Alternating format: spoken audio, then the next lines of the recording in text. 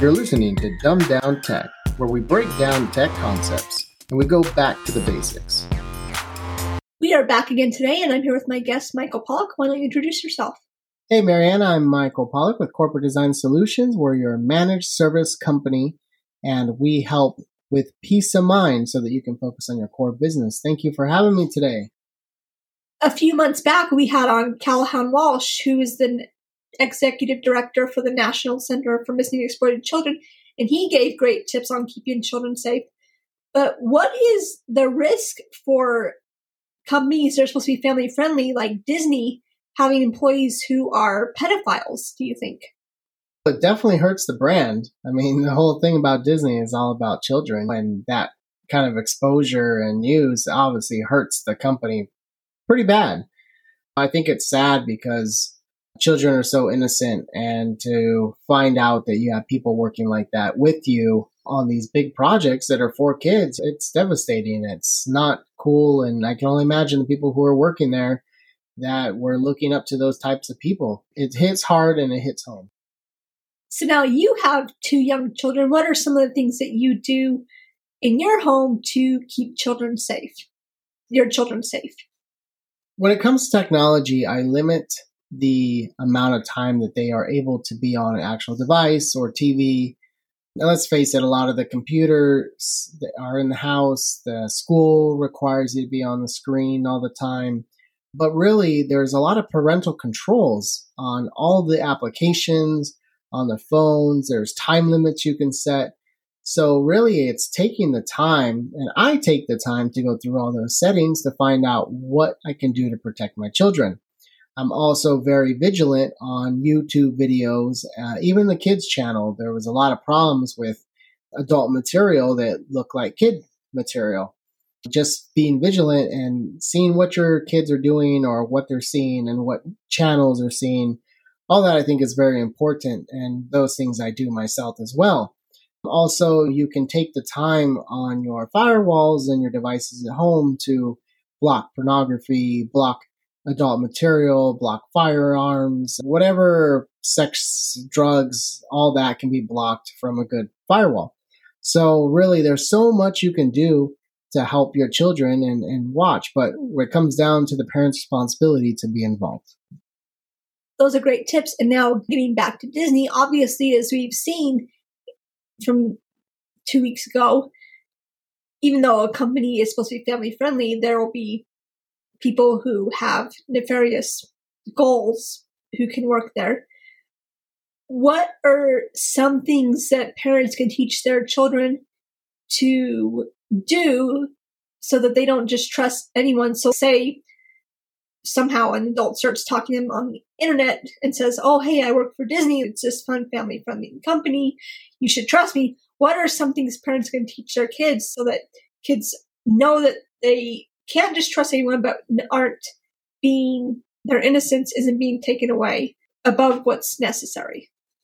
Thank you, Marianne, for posing that question. It's a very serious matter in a lot of industries, a lot of kid-related activities or organizations, unfortunately, attract those types of people because naturally they deal with children, so it's a good way to have access. The way that you can prevent those types of people, even if they're around you, is to teach your kids the signs and to teach them to actually be open enough to talk to you about them. I think a lot of kids are aware, they know it's wrong, but they don't say anything. So really helping your kid understand how to communicate if somebody did something bad to them is crucial. And that's why it says parents being involved in their kids' life and their technology is very crucial, because that's how you're really going to know what's going on and have those open lines of communication with your children. Now, you can do things to where parental controls can specify who you can talk to. So I know Facebook has Facebook Kids, and they will say who you can talk to by approval from the parents. There's also other features where maybe if there's profanity or sexual content, it automatically gets blocked and reported. So there's a lot of features that a lot of applications have that parents just have to discover. But really it comes down to teaching our children if something is going wrong and something's happening to have the confidence to reach out to you. So it seems like we hear more and more about people trying to use the internet to solicit minors.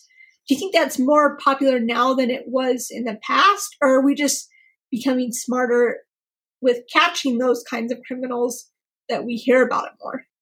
We hear about these things more now because news is very fast, right? We have the internet, people post things, we have Amber Alerts, all these different types of tools to show what's happening in real time. And so more cases are being found, but also large organizations are being found finally. It sometimes takes years and years to crack who's behind big organizations and, criminal funded organizations that try to hurt children. I think a lot of people now also are more free to explain what they went through, and they are talking about it more because since there's groups and communities out there, they're able to come to the table and discuss what happened. Whereas before, things were a little bit stricter and there wasn't a lot of communication lines, so people felt stuck, so they didn't say anything. So that's why I think that we're seeing 20 years later, hey, somebody did something to me. But yeah, that's just my opinion. What do you think companies such as Disney or YouTube can do to prevent people from being able to access children using their companies or tarnishing their companies? This is a very interesting question and probably be better answered by other people in other fields. But from a technology standpoint, companies are able to filter certain information within their company and do searches. They have the right to, right? Because it's their company information. One of the things that they could do is look for certain keywords or cryptic information and just have a report. And it may be false, it may be real, but at least have the opportunity to investigate it. I also feel that most of the time coworkers know something weird's going on and they too don't say anything. So I think if people actually take the initiative to go report weird activity at work to people in HR, something may get resolved sooner than later and preventable from something actually happening. I really strongly believe that you'll see signs at some point, and if you keep quiet, you're just letting it happen. But it's really hard sometimes to also know who that type of person is. I've studied a lot about social engineering, and there's people who can lie very well, and you'll never know that that's something that they like. And usually people in those types of organizations that join that are trying to hurt children, they're very sneaky, they're very conniving. It's very hard to tell. They're usually in power as well. So there's, they're at the top. So what are you going to do, right? How are you going to know that? But that's why it's important to try to put systems in place without invading privacy that they can detect when things are happening or potential things may happen. Great information. Now, is there anything else you want to add today before we go? The best way to make sure that people understand what to do and what not to do and how to report people that they think may be doing things is training. Just like IT security training, awareness training, all those different types of training, that is what helps prevent further people from doing things that should not be done. And it will help companies. The companies that invest in training and helping their employees mentally as well usually go a long way and prevent a lot of these types of things from happening. But that's all I got, Marianne. I appreciate you having me on. Well, thanks again for coming on and have a great day. You as well. And if anybody needs information, give us a call. We have enjoyed you listening today, and we'll be back again next week. Today's Dumbed Down Tech was sponsored by Corporate Design Solutions.